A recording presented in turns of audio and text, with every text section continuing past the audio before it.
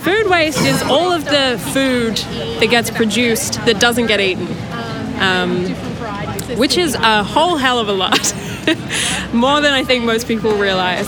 And there's waste along every step of the food journey. There's waste at the beginning when the farmer grows it. There's waste when he picks it. There's waste when it gets to the supermarket. There's waste when you buy it. There's waste when you...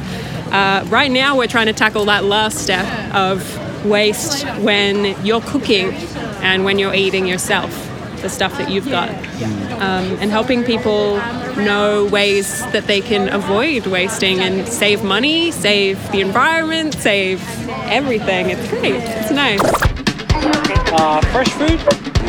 That's really nice. You can eat the whole thing. Organic. Creative Melbourne Farmers Market. Welcome back to the Melbourne Farmers Markets podcast. This is the last show of a 3-part series that takes you inside the budding food hub that is the Farmers Market at the University of Melbourne. So if you're just joining us for the first time, it may pay to jump back and listen through to 1 and 2. That passionate voice you just heard from belongs to Eve from the Youth Food Movement, or YFM. She's a brilliant volunteer out to make a dent in the food waste epidemic. So let's jump back into that YFM workshop to hear from Jess Gardner, yet another volunteer, to learn about this unique organisation. So what are we doing here today? We're running a workshop with the Love Food Hate Waste, and we're YFM, Youth Food Movement. So I'm a co-leader, and Eve is one of our volleys who's in the Upstart program, which is a program that we run for youth leadership. So Youth Food Movement started off with basically just running events and trying to educate young people, and it kind of evolved past that because they realised that the power of their education programs really ran around their volunteers, so they wanted to have something that was a bit more structured that could carry on with or without the people so that people could come and go. So yeah, they realised that Youth Food Movement is more of a funnel, so it's like a way to get people interested in food, and then once they kind of come out the other end, they're more empowered, more confident. So what's the top tips for someone who hasn't been here to start playing with reducing food waste at home? Talk to your friends, get any tips that they've got. I think that's really great. Today, one thing that came up was everybody was using different bits of the spring onion and thought the other part was waste, when it turns out you can eat the whole thing. So I think just talking to people is a really great place to start. Talking to people is something that Linton Tapp from Leftover Lovers, among many other things, is not shy to try. In fact, it is his job and passion to get the conversation started. So today's dish, or today's thing, I had a chat with Sim. He's down the road there, and every day when I do one of these starts like this, and every day I go to markets around Melbourne 5 days a week. It's sort of my life and my job. And living in an urban environment, because I moved from the Northern Territory about 5 years ago to Melbourne, moved straight from the cattle station in the middle of Arnhem Land. My nearest neighbour was 100 k's away, my nearest town was 300 k's away, and we went grocery shopping once a month.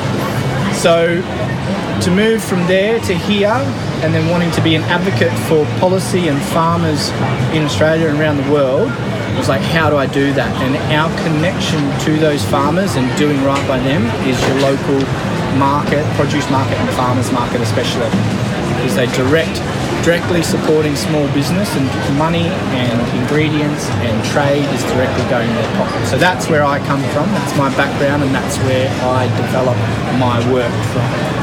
So today it's a change of seasons. What are we, middle, late May? Sort of late autumn, we still got a bit of summer, we're coming into winter, so you're going to see that really distinct change.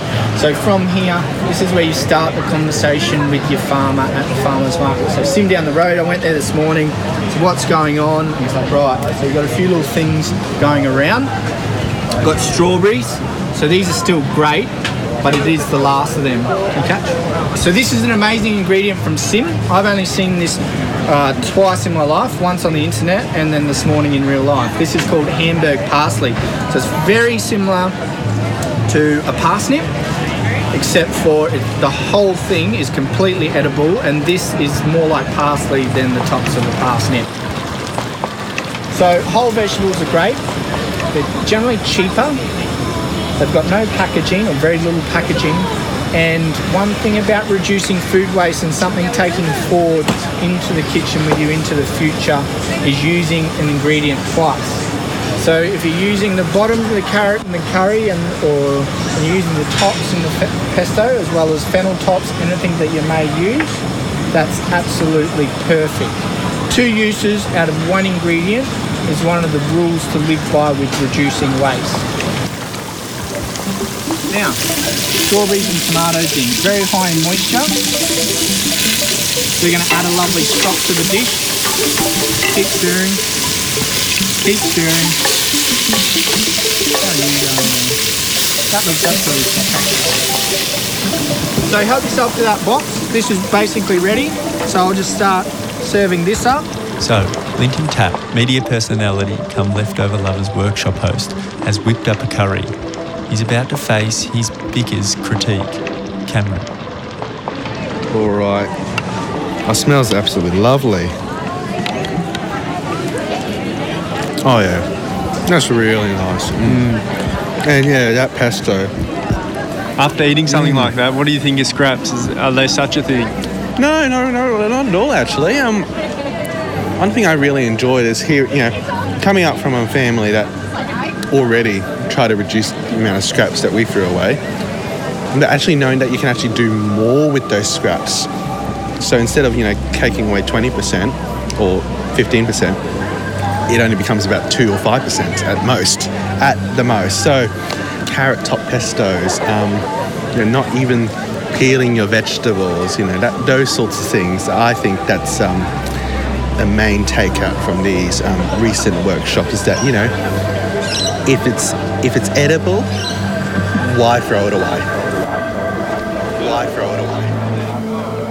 Why throw it away?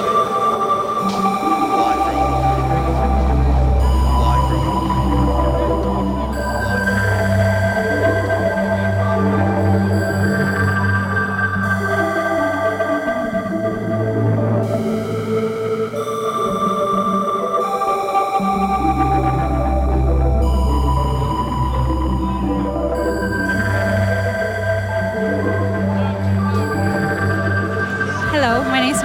And I really enjoyed the series of workshops. I've attended every single one of them, and it's great because I made new friends and I learned how to use as much of the produce as possible, like not having food waste, like using the carrot tops. I used to throw them away, and today it's really good because I learned about how to make Brussels sprouts, more and kale and also the broccoli stems, how to use them, because in the past I didn't really use the bottom part of them, just the florets and a little bit of the stem, but now I think I'm more confident to be able to use as much of the veggies as possible.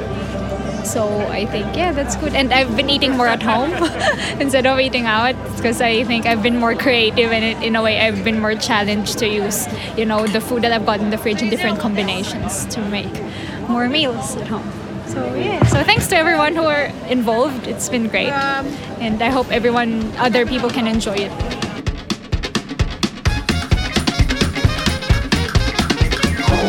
Thank you, Monique, and to everyone else who helped put together this podcast series, a 3-part series that took us all inside the flourishing food hub that is the Melbourne Uni Farmers Market. The producers, to the patrons, to all the volunteers, to the staff, and to the food. Thank you.